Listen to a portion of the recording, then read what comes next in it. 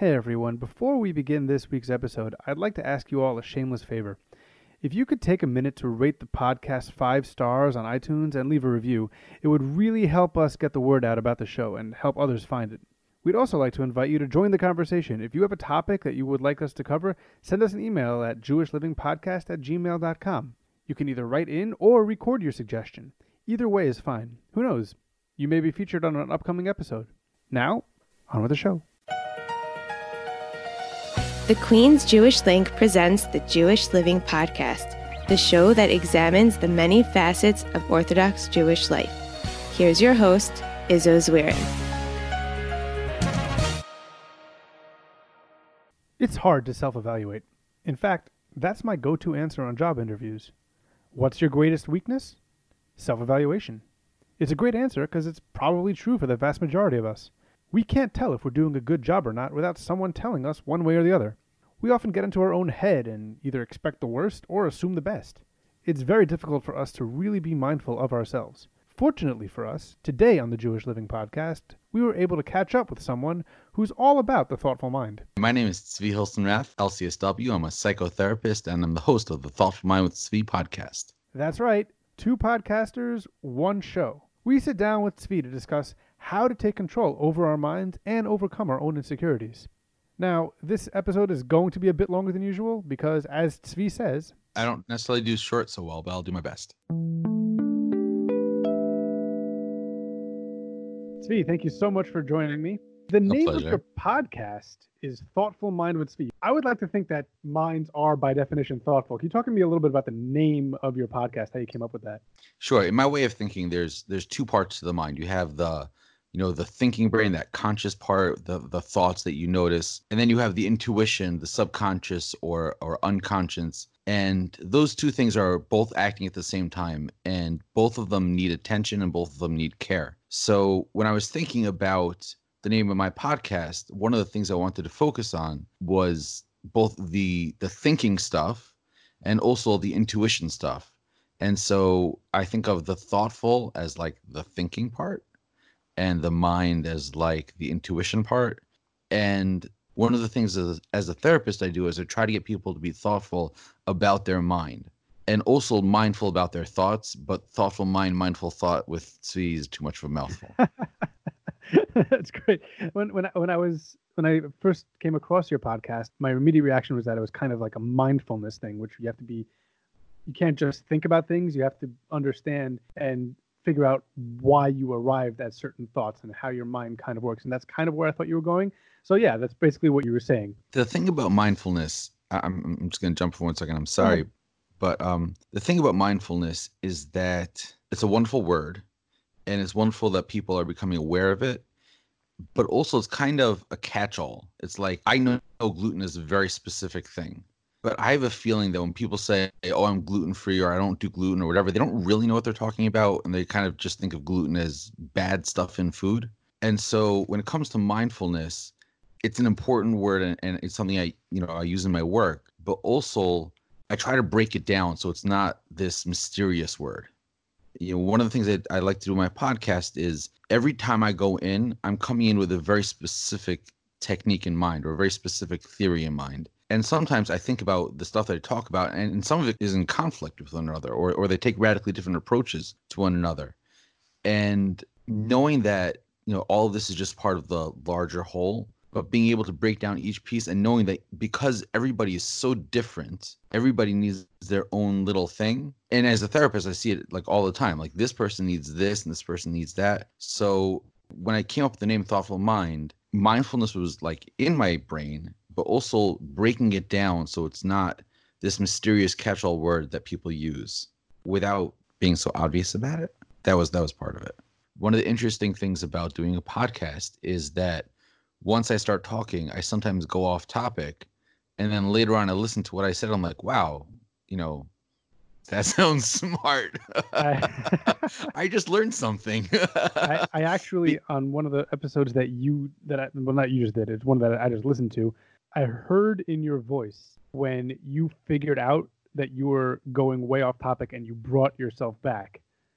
Like you figured out, and I heard the moment that you figured out that you were going too far off, and you realized that you needed to bring yourself back, and you were able to Well, connect that in the moment. well, this is interesting, and I know we're getting a little off the question you asked, but this is a very interesting thing to me, and I haven't spoken about it, and I'm not sure how to speak about it, but I'm going to speak to you about it right now. And that is, thinking is actually really hard. And what I mean by that is that constructive thought, meaning thoughts building one another and coming to a further understanding, is a lot harder, and we do a lot less of it than we think we do.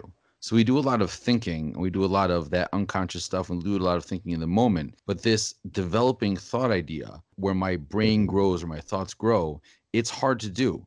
And specifically, it's hard to do alone. That's why in the yeshiva system, where you have two people studying together, you usually get much further than if you were just studying alone, Right. because you have somebody else to talk aloud to and to bounce ideas off of. It's one of the reasons why writing is so important as a part of developing.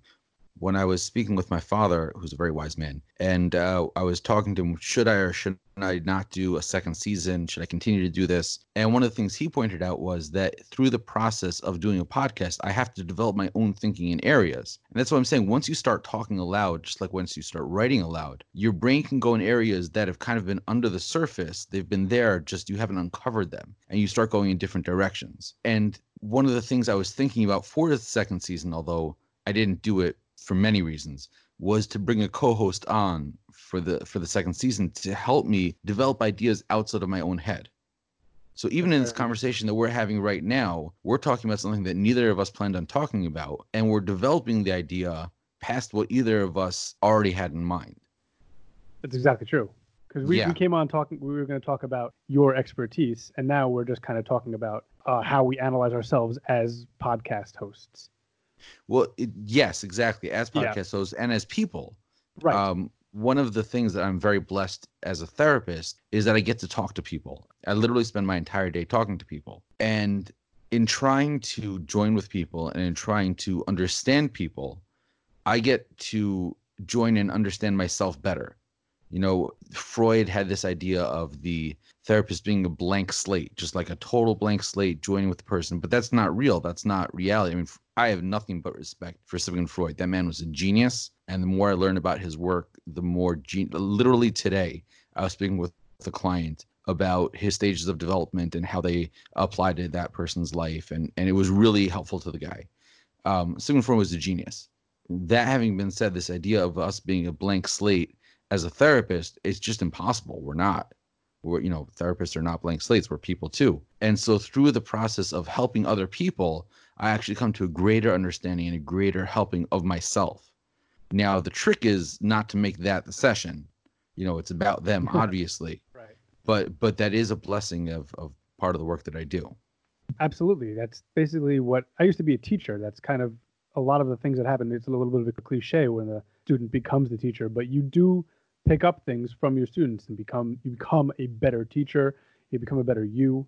So I want to circle back to something that you mentioned earlier, and that is that as a therapist, you understand that it's not like a one-size-fits-all situation. There's different things work for different clients, different strategies. What I want to focus on in this discussion are situations that are more broadly applicable to many people.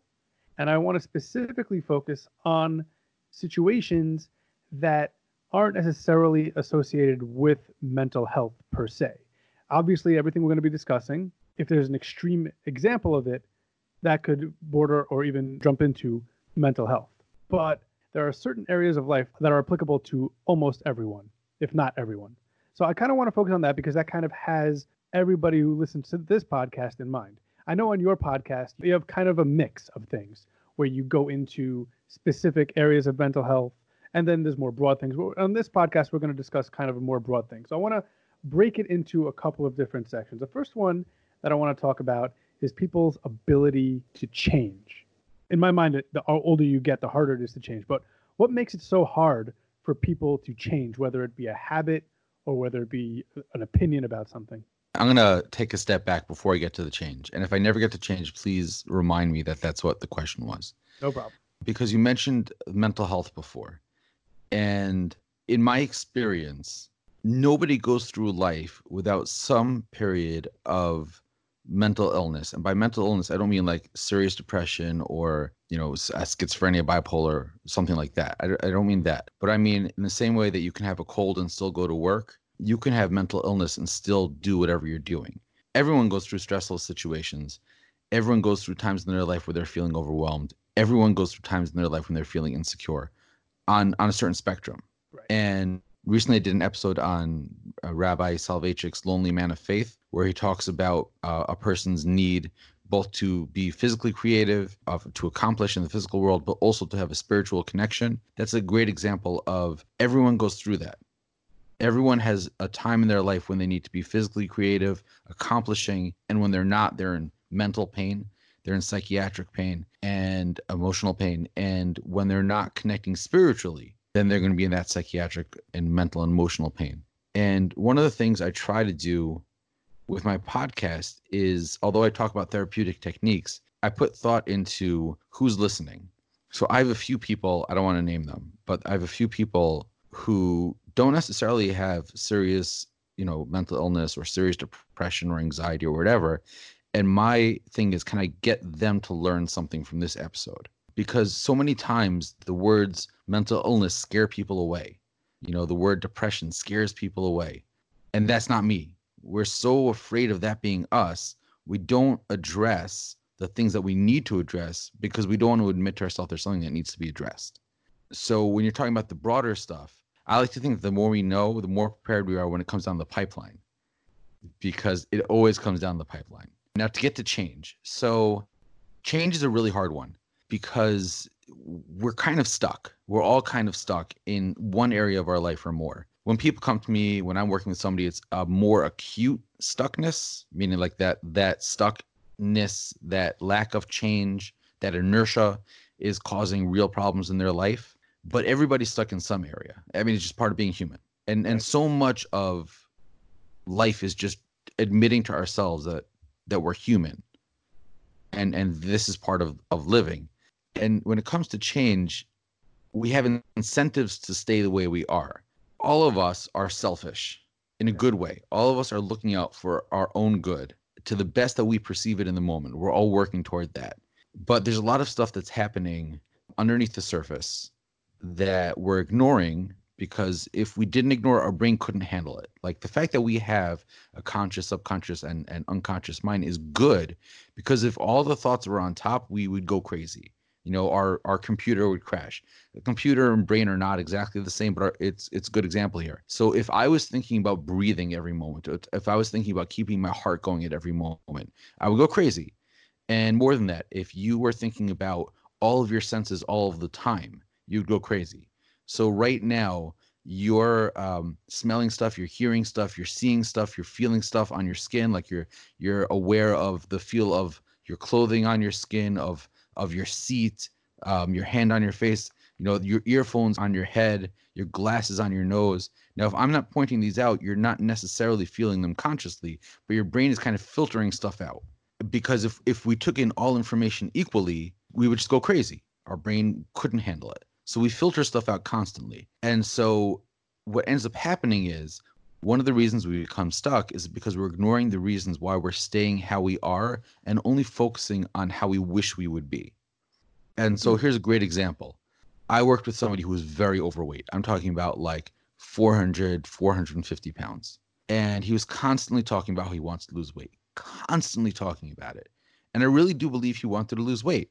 And meanwhile, he was taking in thousands of calories every day just to maintain that weight. I mean, to weigh 450 pounds consistently, you have to be taking in a lot of calories.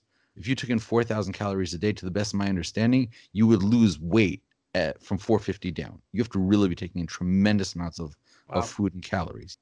And so you have to ask yourself, this guy's heart is going to pop like a grape at some point. Why isn't he changing? Right? Or the person that's like, yeah, I really want to quit smoking. This is bankrupting me. It's killing my health. And yeah, sorry, breathing on podcast is annoying, but it gets the point across. Why do people do that? Because they're so focused on what they want that they're ignoring why they're doing what they're doing. There's a great therapeutic technique called motivational interviewing, which really looks at the motivations that we have for why we do what we do. And it's really just a lot of smart stuff. And one of the things that motivational interviewing talks about is focusing on different areas. So area number one, if I would change my behavior, what would I gain? For example, this guy that was overweight.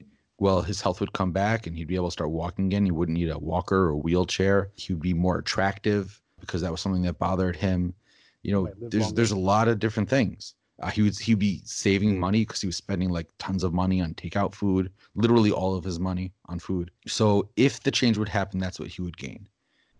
If the change wouldn't happen, right? You're staying how you are. What's the loss? Well, his heart's gonna pop like a grape. His arteries, his veins are gonna close up. He's gonna die. Ultimately, he's gonna remain unattractive. He's gonna have to keep using a wheelchair, which he was a young guy, and this was very demeaning to him. People are gonna make fun of him, right? That was a big thing for him. So those are the things that are obvious. That's what anybody can look at and be like, of course, why isn't he changing, right? Look at all the benefits to change and all the negatives to not changing. But now we're going to take it a step further. What are you going to lose with the change, right? What are you going to lose?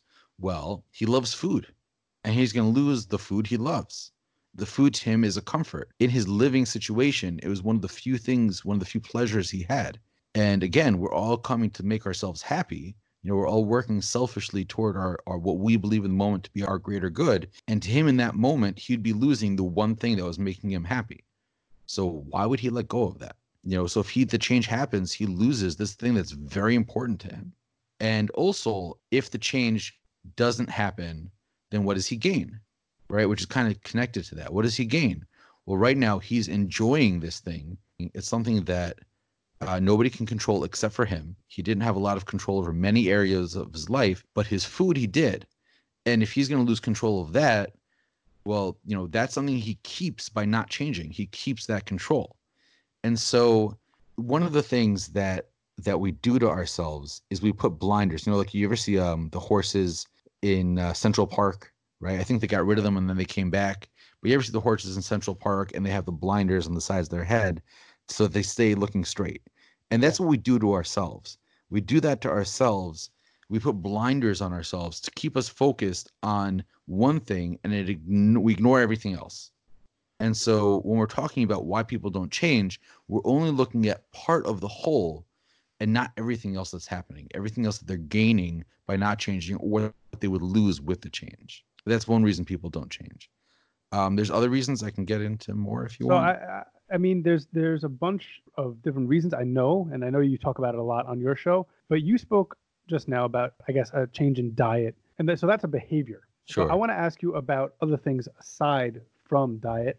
What about an opinion? People go through life and they have this one opinion, and it's so hard for them to get off of that opinion. I was wondering what goes into the ability to change your opinion on something.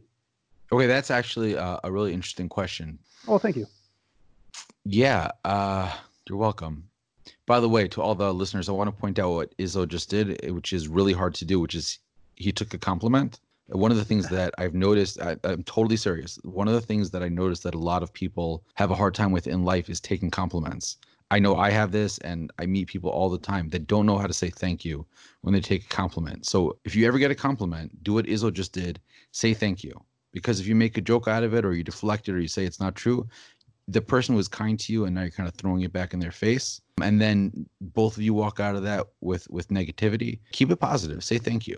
I actually have that same opinion when it comes to receiving a gift. I don't like saying, oh, you didn't have to do that or you shouldn't have, or things like that. It makes the person who's giving you the gift feel bad about, oh, I didn't really have to do this. Why did I spend the time and the money and the effort? So when somebody gives you a gift, say thank you. That really means a lot. And if they give you another gift, then you win again. Absolutely. That's 100% true. Exactly so. So let's go back to the opinion question. Yeah. So the opinion, so it's like this. So here's my thinking on it. On a certain level, we can't control our opinions because our brains, our thoughts are a relationship between us and our surroundings.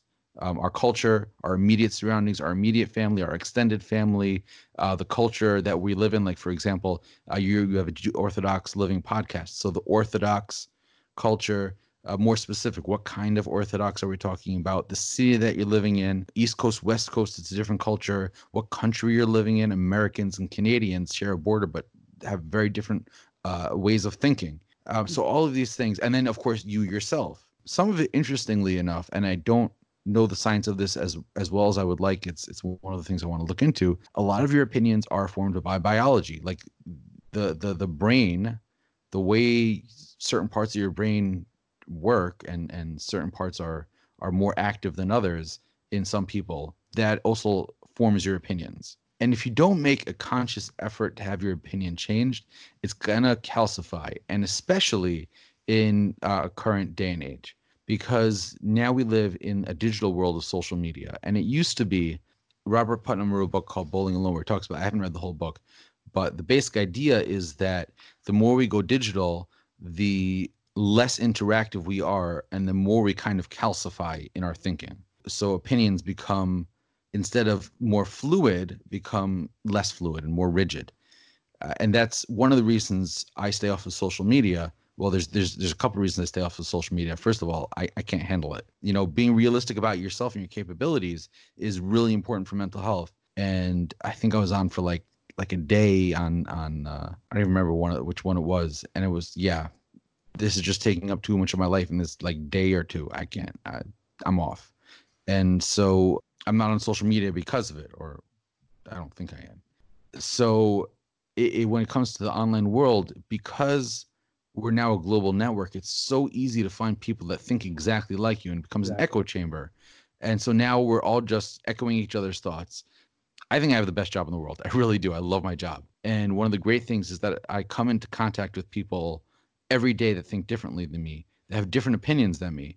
And I respect them because, I see their, well, not their literal insides. That would be kind of gross, but I see their insides, and I see their souls in a way. I've always thought of therapy as kind of like souls touching, and yet they disagree with me so strongly. And as a therapist, I'm keeping my opinion to myself, but it gives me an opportunity to learn from people. And I've always thought that changing your opinion takes effort, because it takes effort in taking yourself and saying, I think a certain way. And if I stay thinking exactly this way, that's fine. But at least let me challenge those ideas. Now, maybe I'm going to stay a certain way. I can honestly say I'm a pretty conservative thinker when it comes to like politics and stuff. Okay. I'm pretty conservative. I always say I have a liberal heart and a conservative mind. And that kind of goes with my profession, is a little more liberal, and my religion is a little more conservative. And me trying to figure those two things out, how those two things together, changed my opinion on both ends. As a social worker, as a therapist, that opinion was changed. Being a religious person, more conservative person, and then being a religious person, also my thinking changed.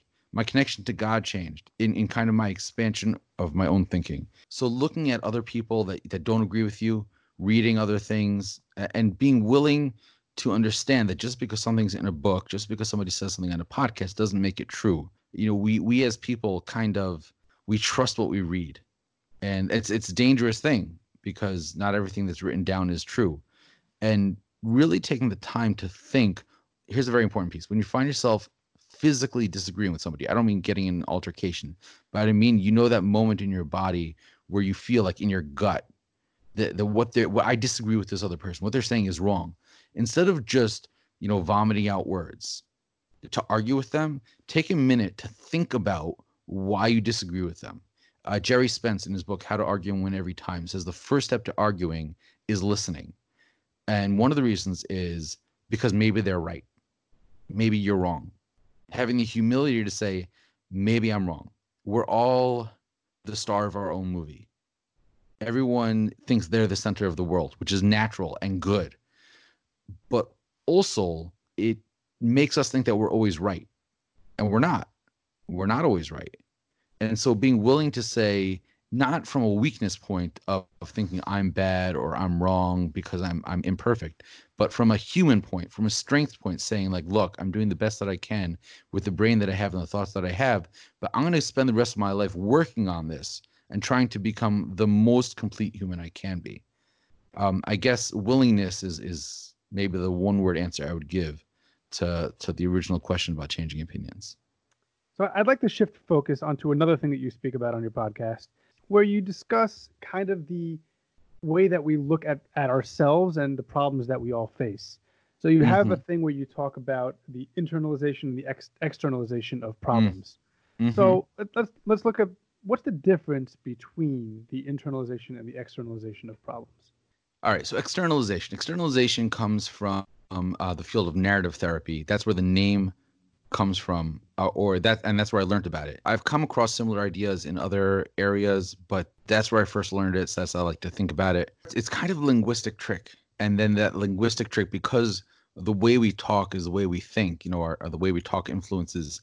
I just did an episode on how our body can affect our mind, like how our actions affect our mind, but really the way we talk also affects our mind.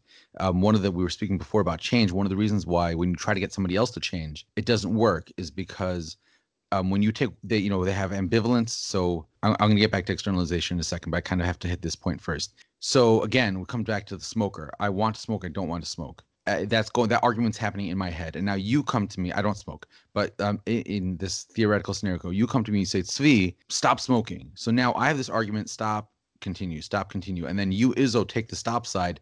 I'm left with the continue side, and now I tell you all the reasons why smoking is something I want to be continuing. And the more I argue that, the more I believe it. And so the way we talk and the words that we say really do influence how we think.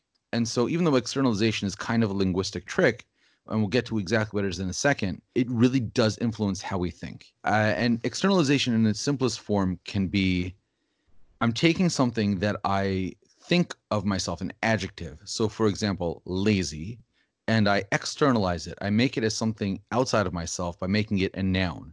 Laziness. For example, I speak to somebody and they say, "Oh, I'm the most lazy person. I can't get anything done." And I'll say, "So, give me an example of how laziness affects your life." Okay, so now what I've done is, instead of saying, "Give me an example of you being lazy," and now they're talking about themselves as lazy, I've separated laziness from themselves. Now there's this thing in their life called laziness. The person is the person, the problem is the problem. I took a 1 week intensive class from Walter Barrow, who's a therapist in Minnesota, and he just used to hammer this home all the time. He said, the person is the person, the problem is the problem. And the problem wants us to think that the person is the problem.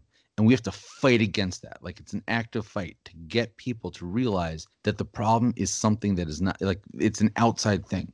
Once you do that, you begin to establish a relationship between the person and the problem. So if I believe that I'm a lazy person, I like using laziness because it's a pretty benign example, right? Okay. If I believe that I'm a lazy person, or let me do it this way, right? So if I'm working with a client, I'm working with you, and you tell me I'm a lazy person, and then I say, well, Izzo, give me an example of when you weren't lazy, and then you say, well, I started this podcast, but in your brain has a narrative, has a story, and that story is I'm lazy, and there's an exception where I did this podcast, right? Right. I'm still lazy. This is an exception. And so in any situation I come across, I'm going to go to my default, which is lazy. Kind of a It, built-in excuse to doing things that you don't think is the right way to do things. well, It's not I my don't, fault. I'm lazy. Like, I'm just well, naturally lazy. okay. I see what you're saying there. I think of it as stories, right? This is Okay. the story we tell ourselves, because yes, sometimes people use excuses, but again, I come from a place of everyone's trying to do the best they can with the tools they have in the moment. Okay. That doesn't mean people aren't doing bad things or doing harmful things to themselves. It means that we have to kind of break through stuff to get rid of the problems, or more specifically, to get rid of the effects the problems bring into their life. So to come back to our example, so you're saying I'm lazy. You can call it an excuse or a story, but that's the thing that's going on in your brain. Again, not consciously, subconsciously. And I guess that's why I don't like the excuse thing, because it's not that you're thinking of an excuse. It's that this is the story you tell yourself. This happens before your brain, before your thoughts, right? This is the mind part. This is that subconscious, unconscious part. This is happening before you're even aware of it's happening. That lazy thing, it's underneath before you're even aware of it. And so then and when somebody comes to you with something, you have to first, again, before you even think about it, your brain has to go through the lazy story, right? Somebody says, "Do you mind helping me out with whatever?" Your brain says, "I'm lazy." Is this going to be an exception to the "I'm lazy" story? Right? You see, That's not a conscious thought, which would be an excuse. It's this is the story I'm telling myself. How does this event fit into that story? And so with externalization, we help people separate that. It's not that I'm lazy, I'm me, right? Izzo is Izzo. There's this thing in Izzo's life called laziness. And Izzo has again, I don't know, maybe you're not lazy at all. This is just the example. Izzo has a relationship with laziness, okay? Every person has a relationship with the problems in their lives. And so by exploring that relationship, we can then begin to change the relationship. And then Izzo has this thing in his life called laziness. It's a very strong relationship. The two of them walk hand in hand all the time. But sometimes Izzo lets go of laziness and grabs onto something else, right? And you can call that productivity. You can call that excitement. You can call that action. You can call it whatever word works for you. And let's call it action. Sometimes Izzo lets go of laziness and grabs a hold of action and creates a podcast, right? And so it's in that moment that Izzo is choosing to let go of one thing and hold on to something else. The relationship changes. And so it's not I'm a lazy person and this is the exception. It's I'm me and I have a relationship with laziness and I have a relationship with action. And how do I want that relationship? Just in the same way that you decide how your relationships in your life go, you have total control over your relationship, over your part of your relationships. Let me be very specific. You have total control over your part of all the relationships with other people in your life. You also have control over the relationships you have with the problems in your life. And what's really, really, really cool is once you start to do that, once you start to externalize all these factors in your lives, the problems stop being problems and just start being things. Because sometimes maybe laziness is a good thing. Like if you have a lot to do, but if you keep doing stuff, you're going to get sick. Or if you keep doing stuff, you're not going to enjoy life. If you keep doing stuff, maybe you're going to be focused so much on work that you're not going to be with family. Maybe laziness, maybe it's not laziness anymore. Maybe it's relaxation. Or maybe relaxation and laziness are siblings, right? It's I'm changing the relationship, and sometimes it's a good thing. So it's not that it's a problem. It's just this thing in my life. So people are going to hear this, and they're going to think that sounds like you're basically just removing a label from somebody or from yourself, and making it more about that this is something that I have to deal with, not that I am this. I am not that I am lazy, not that I am, not that I am. I'm trying to think of another vice. Not that I am. Not that I am depressed. Not that I am anxious. So I'm not depressed. I have depression in my life. I'm not anxious. Right. I have anxiety in my life. And this thing called anxiety lives with me. It lives in my head. Where in my head does it live? It lives in this right between my ears. Does it live in my heart? Does it live in my stomach? Where is it? Right. And how does it affect me? So how does anxiety affect my day-to-day life? And when was anxiety not around? When did anxiety first enter your life? Because nobody's born anxious. Well, I guess, babies are kind of anxious when they're born, but when did it first enter your life? Right. Right? Was it when you were 2? Was it when you were 5? Was it when you were 20? Right. And then and I don't think I spoke about this on the podcast. So here's a freebie. I like to think of it as an eclipse, right? So if you can imagine, and then I'll let you finish your question. So if you think about it like a solar eclipse, right? The moon is blocking the sun, and it's completely dark, and there's no light out, right? And that is the problem covering the person. I believe that we all have an inner light that we kind of share with the world, whether you want to call it energy, you want to call it blessing, whatever word you want to use. We have some kind of something in ourselves that we share with the world, and problems tend to block that. That's one of the things that makes problems. Problems is they stop us from sharing ourselves with the world. And so with externalization, what we start to do is we start to move the moon away from the sun. The light starts to come through, right? And so when we externalize something like anxiety or depression, and we say, I'm not anxious, I have this thing in my life called anxiety, we can start to see, if it's not something that is inherently me, when did it come into my life? So what I was going to get at is that in my office, I work at an outpatient clinic. What they decided to do was the way that we talk about different conditions varies. So for mental health conditions, we don't call somebody a schizophrenic. We call them somebody who has been diagnosed with schizophrenia. Right. But if it's a medical condition, then we have no problem calling somebody a diabetic. That's kind of how they dealt with it. In that case, what you're saying is it's a way to separate yourself from the problem. My question would be, this seems like it's something that you can do to help your relationship with others, separate other people from their problems as well. So your Right. son is no longer, let's use the lazy thing. Your son's not lazy. Your son has a relationship with laziness. Your husband is not cheap. He has a relationship with thriftiness, I guess. Hmm. So something like that, Sure. where you're not applying a personality trait to somebody, but you're taking that personality trait out of the person. So my question, Hmm. my actual question would then be, if we strip down all of these attributes about ourselves, that it's no longer about those things that we have, are we kind of then, how do we define ourselves?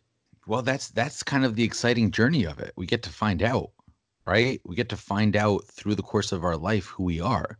I want to address something that you mentioned in passing, and then I think that'll give a better answer, a more complete answer to what I just said. So you mentioned that you work in an outpatient clinic and you talk about, we don't say schizophrenic, we see somebody struggling with schizophrenia, somebody diagnosed with schizophrenia, right? You can do that with depression, right? Part of the struggle of my job is I bill insurance. And so I'm looking at these codes all day, and it does, affect how I think about people. When I'm doing my paperwork, it affects how I think about the people that I've just seen and how I affect them in the future. And I have to fight against it myself, not to think of somebody as depressed, but as somebody as struggling with depression. But let's talk about diabetes for a second, or cancer. We can even externalize those things. What do you mean? But the cancer is inside the person, the diabetes is inside the person. That's true. But they also have a relationship with diabetes and a relationship with cancer, and they have control over that relationship. So I think of I had a teacher. Oh, he wasn't my teacher, but in the school that I went to, I had a teacher who had a very aggressive form of cancer. He ended up beating it, and then I believe it came back years later, and he passed away. And he never missed a class.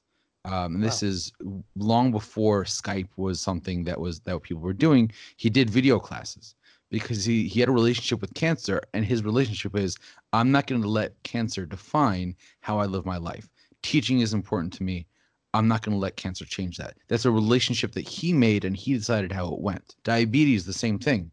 A person can have diabetes and literally let it take over their life, either by ignoring it, right? If a person ignores diabetes and then they start to lose toes, fingers, whatever, and then ultimately die, that's a relationship they ignored.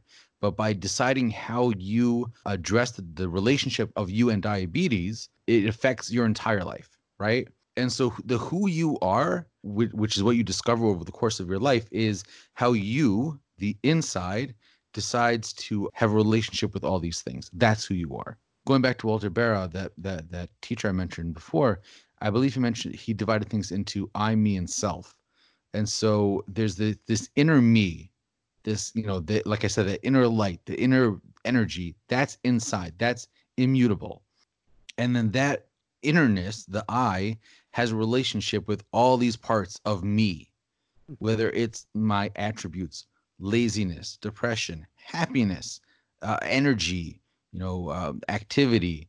And then it has another relationship with everything physically outside of me, right? The people in my life, and how I construct and how I react and control my relationships to both the me, all those attributes, and then everybody else and the world is kind of who I am. And one of the beautiful things about externalization is, if I'm lazy, then I don't really have choice over that. It's really difficult to change that. We were talking about changing opinions and chains before. If I'm lazy, that's kind of baked into the cake. I'm lazy. What am I going to do about it? Right? And if I have a relationship with laziness, now the responsibility is on me to change that relationship, because laziness wants all of me it can get. And so it's up to me to take responsibility for that relationship. And I keep on talking about control, and it's hard. It's hard because our brain gets stuck in thought patterns. Again, we keep going back to the same stuff because all of the stuff is interconnected. But our brains are physically, like literally like the rut that's formed by a wheelbarrow going back and forth on a path. The same place forms a rut. Our brain, our the connections in our brain form these ruts in an effort to shortcut things. And so, for example, I recently started working in a new building, right? I work in multiple buildings. Over the course of the week, I go to different buildings. I recently started working in a new one, and I didn't know how to get there. So what did I do? I did what everyone does in the current year, which is I opened up Waze, and I put on Waze, right? And then I went a couple of times, and each time I'm using Waze, right? And then the last time I'm like, I'm not going to use Waze because now my brain knows where to go, right? So this time I opened it up, I read the instructions, and then I went. And the next time I'm not even going to read the instructions because I just know how to go because my brain has formed a rut. And so by no longer allowing our brain to live in the ruts of relationships with ourself, right? With, again, laziness, anxiety, depression, diabetes, whatever, by actively deciding, I'm going to change this relationship. Now it's hard because we keep wanting to go back to that rut. We keep getting dragged back into it. And so we have to be active in pursuing that change. But that same thing works for us because the more active we are in pursuing that change, the more we're consistent in defining the relationships how we want them defined with our problems and with the positive stuff too. The more consistent we are in pursuing that change, the more natural it becomes and the easier it becomes. You asked about our relationships to others. It's very, very helpful to look at people and, externalize the negative stuff. That can be very helpful. In Orthodoxy, we have an idea of dan l'kavschos, right? Of judging the other person favorably. And I think one part of it is realizing that the other person is human and they are struggling with the same relationships with problems, not relationship problems, but the same relationships with problems that we have. And so, just understanding that they're human and they're doing the best that they can with the tools that they have in the moment, and that nobody's perfect, and and all this other stuff is happening, all the stuff we kind of spoke about up until now. Again, that doesn't mean people don't do bad things for bad reasons. And I do believe, by the way, there are genuinely bad people. I get asked this a lot. Do you, when I speak about this stuff, I do believe there are genuinely bad people, but I don't necessarily believe that everybody starts out as a genuinely bad person. I think you have to become that. So just to clarify something that you said, that just because you have a problem and somebody else has a different problem, just because those problems are two different problems doesn't mean your relationships with those particular problems are any different. I'm struggling with this the same way that you're struggling with that. Exactly. One of the things that we tend to do, again, it comes back to us being the center of our worlds, is we forget that everybody else is the center of their world too. And so we just see the outsides. In one podcast, I speak about how we compare our insides to the outsides of others. This is very, very big on social media, right? It just makes it much worse because you can edit photographs and you can edit podcasts. If people just listen to my final version versus, when I push the start and stop button, it's two totally different things. I make a lot of mistakes. I go back, edit out all the bad noises, right? And we're constantly doing that in real life because we want to put our best foot forward always. And it's one of the reasons, more and more with social media, and it's one of the reasons it's so hard to become vulnerable in the real world, because we're trying to put out this best version. We don't want people to see all the blemishes, right? And so we forget that everyone else is doing that too, right? And so we forget that people are struggling with problems too. We forget that when we see somebody acting a certain way, there's a problem in their life and they have a relationship with that problem. And that relationship is causing them pain and causing them to act in certain ways. Just keeping that in mind, that the same way I'm human in the center of my show and I have relationships with my problems and I don't always succeed in the way that I wish that I would, just realize everyone else is doing the same thing. So that transitions me nicely into another thing that you speak about in your podcast, and that's the inner critic. If you can give everybody the brief, like a synopsis of what the inner critic is. The inner critic is kind of a catch-all phrase for a lot of different things. There's a lot of different forms of the inner critic. It's as I mentioned in my podcast, it's one of the things that I've really, really had to struggle with over the course of my life, is my own inner critic. And it can come from a variety of different places. You have an overcritical parent, or if you have an undercritical parent, right? If you have an overcritical parent, so you internalize, right? There's that internalization process. Mm-hmm. You internalize the inner critic and it becomes part of who you are. Or if you have an undercritical parent, kids need for criticism, not like the bad criticism. Criticism has a bad connotation to it, but kids need guidance, which ends up being criticism. It can be loving, but if there's none there's no guidance, children, they don't feel safe and they start to do it to themselves. So we end up with a lot of kids that are just very insecure because they're their own inner critic because a parent never did it for them.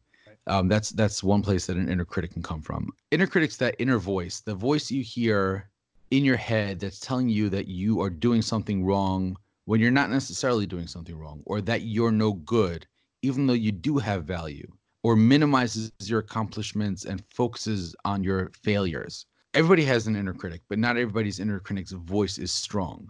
And not every inner critic's voice is bad. So, for example, if a person's behaving in destructive behavior, right, and their voice in their head, not I don't mean voice like schizophrenia, hallucination type voice. I mean the voice like your own mind talking to itself. It's often a feeling less than words, but it's often words where you're like, yeah, this is a bad idea. This is a bad idea. If someone is engaged in destructive behavior and their inner critic is telling them stop or what you're doing is wrong, that's good. It's a positive thing.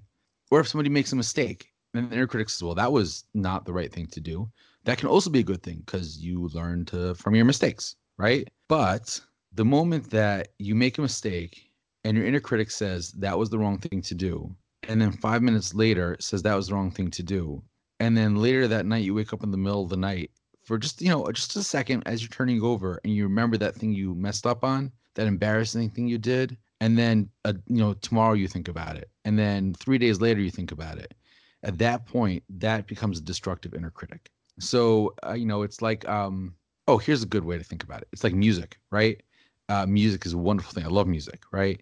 But too low, you can't enjoy it and you get no benefit. Too high and it'll hurt you. So that voice in your head that's constantly analyzing what you're doing, why you're doing it, what you've done in the past, what you might do in the future, that analyzation thing, if it's too low, you don't get the benefit. If it's too high, it's destructive because you can't live with it. One example I give is when the inner critic is too strong and you try to shut it down, right? You're like, no, like don't think about that. What does it do? It points something else. So you made a mistake. You did something on Wednesday, December 4th, 2019, right? And you keep thinking about it. And you say, you know what? I did the best I could. I'm not going to think about it anymore. Your inner critic says, okay, no problem. Let's talk about that time on October 31st, 2016, when you did that thing. Oh, I'm not going to think about that. So now you got your hand on the dam, that's holding back the water, the cracks in the dam. You got your hand on something. And now it's like, let's talk about that thing you did when you were 6 and you embarrassed yourself. Now you're holding that down with your face. And, eventually something's going to get through. When your inner critic is out of control, when that critical voice, again, critical not in like the negative way, but in like a movie critic, right? Or like a music critic of analyzing what's going on and sometimes praising, sometimes saying negative, but when that's out of control, that's an inner critic. And when we talk about the inner critic, that's what we're talking about. So I know that you discussed on your podcast various ways that the inner critic can manifest itself and have a lot of harmful effects. One thing that I didn't hear you say, and that's why I'm bringing it up, and for people that want to hear more about that, they can go listen to that particular one. Episode 11. Episode 11. But the one thing that I didn't hear you talk about is that could it have the effect on people then questioning whether or not they deserve to be happy, they deserve to earn things? What does that have that possible effect? Oh, absolutely, 100%. Yeah, the answer is yes. No, but it's so true. Because the critic could then say, "Oh, you're just not good at this, or you're generally don't make the right decisions. You happen to get lucky in this one, and that's really just you don't really deserve this reward. Have it now, but you don't really deserve to have it." And that might reduce your possibility of achieving the same reward in the future.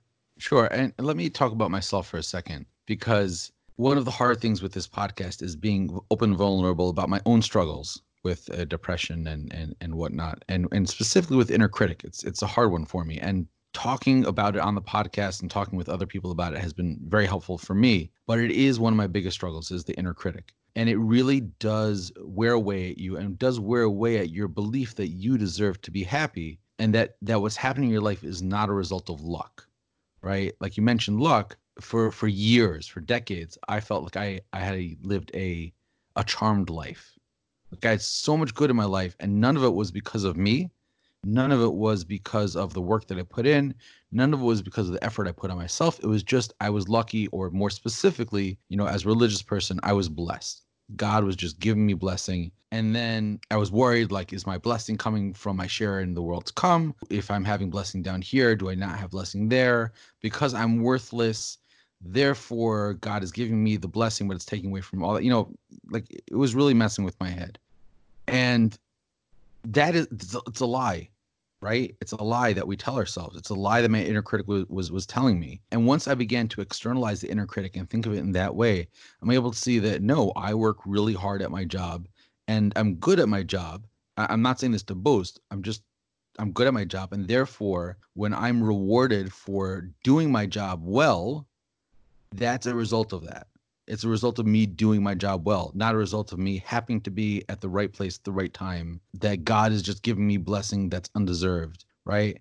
And when I have a feeling, when that inner critic again, when it's turned up to 11 and it's kind of drowning out everything else in my life, I don't believe that I deserve to be happy. I do put other people's needs first, and which is harmful to me. I kind of struggle with this one because we live in such a selfish society, and this idea of I'm doing me really gives people an excuse to be horrible people, or more specifically, to do horrible things to other people. And with everything in life, it's a balance. But you do have to take care of yourself first before you can take care of others, or you're kind of borrowing from the future. It's something else I speak about. You're borrowing from your energy, and you're borrowing from the future about what you can give to others, and kind of putting brakes on that and focusing on what do I need, what do I deserve. It's an important part of the growth process.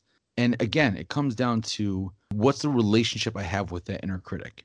At that point in my life, that relationship was I was being smothered by the inner critic. It was such a strong, close thing. It was covering me up.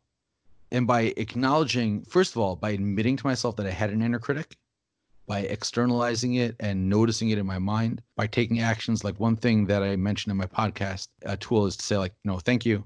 Thank you, mind. Thank you, inner critic. I appreciate the feedback, but, I appreciate it. And then just moving on.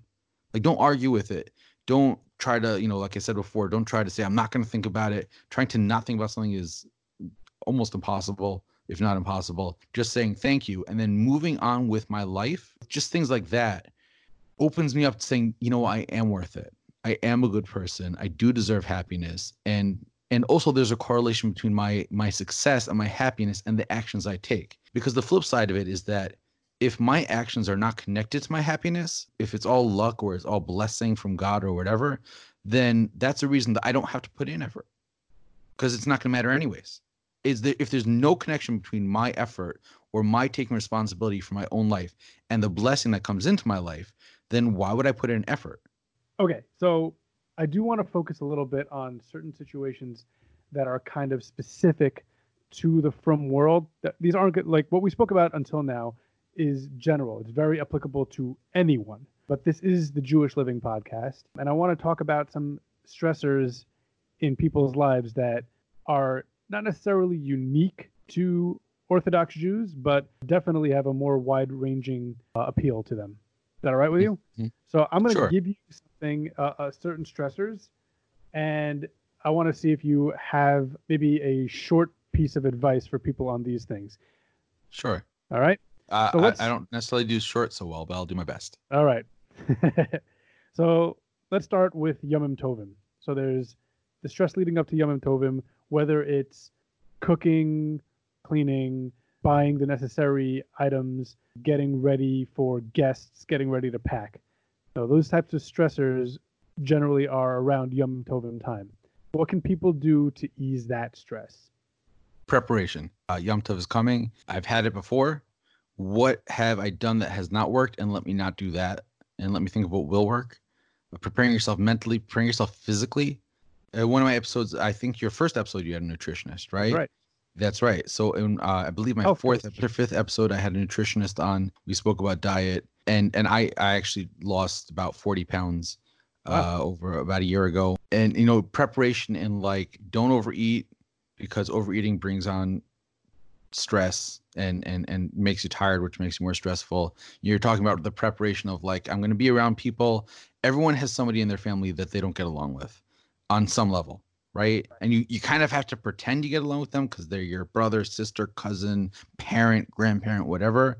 And you want to be nice because it's your family.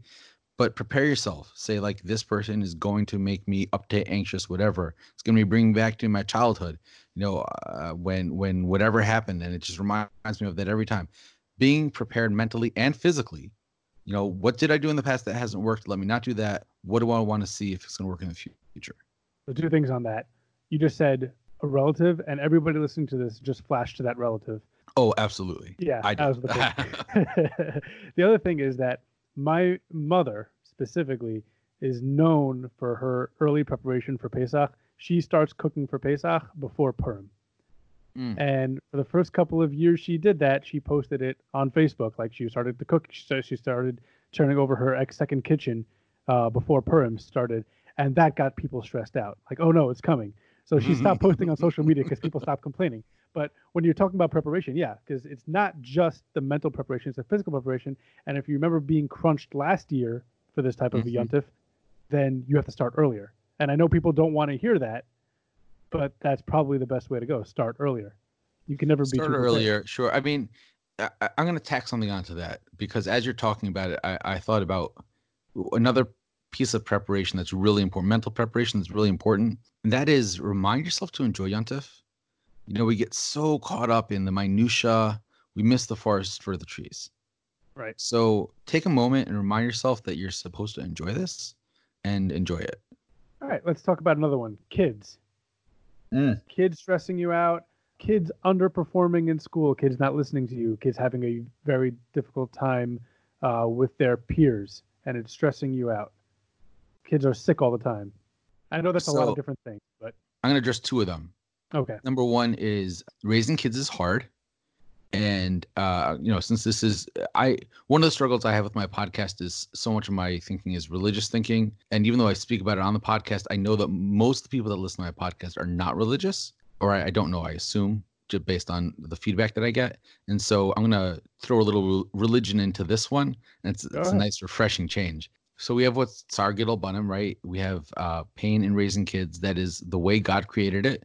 And acceptance of that fact is going to go a long way towards relief of that fact. One of the reasons, again, it comes down to the relationship. One of the reasons that this thing in our life called the pain of raising kids is so painful is because we have this image that it should not be that way. And we're lying to ourselves. Raising kids is painful. And so acceptance of that is step one. And then you spoke about kids not doing well academically. Now, this is a hard one for me, because like, I come from a family of teachers and principals, and I loved being in school. Specifically, I loved the academic part of it, and realizing that while it is important on a certain level, really there's more important things. How a kid is doing socially is vastly more important than how a kid is doing academically. That doesn't mean that how a kid is doing academically is not important. It is. How a kid is doing socially is vastly more important than how they're doing academically. I think about Rick Lavoie, who works with young men and women with special needs, right? And he says he has never had a parent come to him and say, Mr. Lavoie, my kid's not doing well in school. They say, my kid's not doing well with his relationships. So if you have a kid that's not necessarily doing great in school, but is doing well in their relationships, that's good. Grades are important, but they're not the most important. That's funny. You're the second guest that we've had on this show to mention that grades can be secondary to people's social skills. We had Dr. Ellie Shapiro, who runs a program that warns people. It's called the Digital Citizenship Project, where he explains the hazards of technology. And we had him on a previous episode, and he also mentioned that the social aspect is growing more important than the academic aspect. When you're saying that, it's a thought just occurred to me. Again, and this comes back to brings it full circle, because this is how we gain in thinking. I do wonder if one of the reasons why we sometimes focus on grades is because grades are something that we can very easily evaluate, whereas social skills and relationships are really hard to evaluate. And so, because as people, we tend to go for the easiest path, so we can be like, oh look, he got a 64 on his spelling test. We're going to focus on that instead of look at all the friends he has, because how many friends you have is, especially for parents with kids, it can be kind of like, who are they friends with at school? You don't know how many friends do they have. What's the quality of those relationships, et cetera, et cetera. That's hard to judge. 64, that's a number on a paper. It's easy to do. Right. And we can kind of get lost with that. It's funny you mentioned that spelling test. I was a terrible speller, and still, my first career was as an English teacher. So I could, I could tell Well, you that let me ask you a question. Were either of your parents bad spellers? yes. Yeah, because spelling is genetic, as is handwriting. Hmm. Yeah, Uh, yeah. Interesting. All right. So the last stressor I want to talk to you about is parents and in-laws. Mentioned it briefly. Could have been guests coming for Yuntif, but Hmm. we're recording this right before Hanukkah. There's going to be family gatherings. Some people live in the same communities as their parents or in-laws. Some don't. Either one of those are potential stressors. What can you say to people who are having potential stressors with their parents or their in-laws?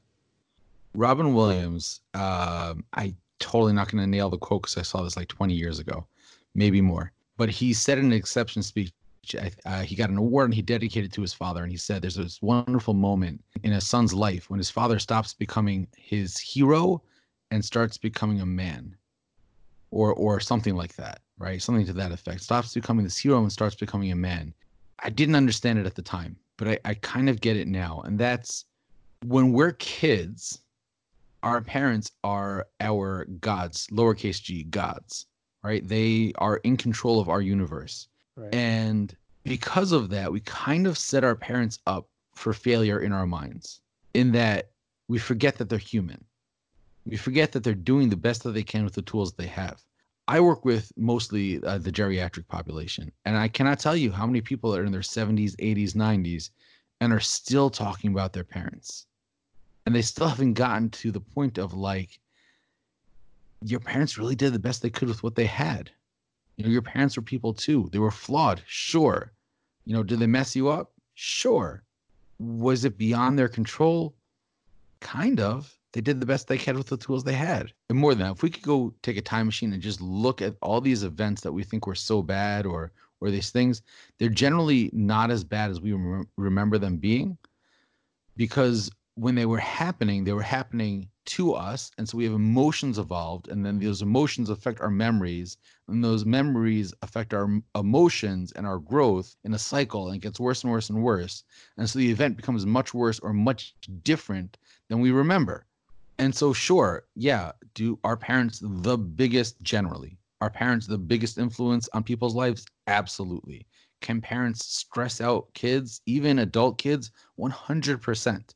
One of the hard parts of being an adult with it, you know, with living parents and with kids, is juggling between your parents who you want to make happy still, and your spouse and kids that you want to make happy, and yourself that you want to make happy. It's a lot of balls to be in the air. And then you add in-laws in, and now they're kind of parents, but they're not really, and they're your spouse's parents. So your spouse is now playing the game in her or his head that you're playing with your parents in your head, and now you're trying to work it out together, you know. And you know, for example, holiday parties, right?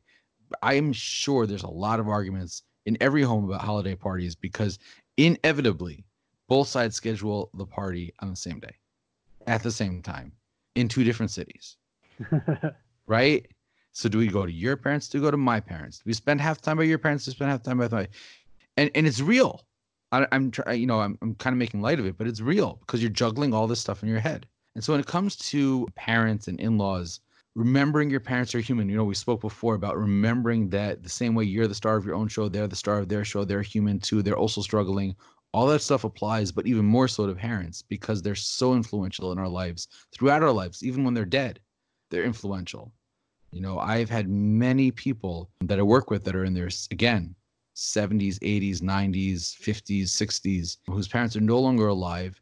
And now they have to work on their relationship with their parents with somebody who's dead, right? If your parents are alive, do it now. You know, like I'm working with somebody literally today. I spoke to somebody and we're talking about his mother, and how her actions affected him as a kid and how that changed his life. And looking, and even in the session, he's like, you know, he's not yet up to the phase of acceptance and forgiveness. But even in the thing now, he's like, well, I do wonder if my mother was withholding love from me because my father had just come back from the war, from the Korean War, and he was in a bad place and she needed to focus on him, and therefore she couldn't focus as much on me. And when he was gone, I got all of her attention. Now I didn't have it all. And he's first understanding that now when he's in his late 70s. Wow. You know, so that's some powerful stuff. And now he has to deal with a mother who's no longer alive. and forgive her and relate to her and connect to her, and she's not there. So if you're younger and your parents are still alive, connect with them now. Don't put down the cross, or we're Jewish, so we don't do that. But don't bear such a grudge. Yeah, yeah. Put down the Magen David. Like your parents are people too. Tzvi Hilsenrath, thank you so much for joining us. Where can people find your show? I'm on all the major podcast things, Spotify, the Apple podcast app, Google Play. You can find me. I'm also online. You can go to my website, thoughtfulmindpodcast.com. You can listen there. You can get in contact with me through the website if you have any questions, or, I always like to hear from people. I don't know about you, but one of the things that keeps me going as a podcaster is when people reach out to me and say, I really like this, or I have this question, because it's lonely. It's lonely, man. When it's just you and a mic, or it's just you and one other person on a mic, it's lonely. I feel specifically, I really like when people tell me, oh, can you cover this? Like, I think that you do a show on this. So whatever this is, it makes me feel like people are actually listening, and they think that what you're doing is important. Yeah, and I'm going to throw one more thing in for free, because a tip I heard, which I do, is whenever somebody does that, I print it out and put it in a folder. So I have a folder of all like the nice stuff that people say. And the reason I have that folder, or I have on my phone, like if somebody, I take a screenshot of it, right? Yeah, why do I do that? Because we all get down sometimes. We all doubt ourselves sometimes. And so I have a physical thing that reminds me how awesome I am. Not in an egotistical sense, but in the reality, everybody's awesome. I truly believe, this is at the core of who I am. I believe everybody's awesome. And so, if you don't have a podcast, or you don't have people send you emails about how awesome you are, but you can collect things in your life that remind you of times in your life when you felt awesome, when you felt like you were fully alive, and having those things around to look at and remind yourself when you are down, you do start to doubt yourself. That's important, because it reminds you of the inner awesomeness that you have. That's a great note to end on. Now I'm going to be singing the Lego Movie song the rest of the night. I've never seen it. Tzvi, thank you so much for joining me. My pleasure. Thank you for asking me. Absolutely. My thanks to Tzvi Hilsenrath for joining me this week. I have to tell you, this episode made me analyze myself as an individual as well as a podcast host more than maybe any other show we've done so far. And that's exactly what Tzvi tries to help people do each week on his podcast. So check it out if you have a chance. For now, as always, Kol Tov. The Jewish Living Podcast is produced by Sroli Pikus. Our theme song is The Band by A.B. Rottenberg from Journeys 4. You can email the show at jewishlivingpodcast@gmail.com. You can also find us on Twitter at Jewish_living. The Jewish Living Podcast is recorded in conjunction with the Queen's Jewish Link.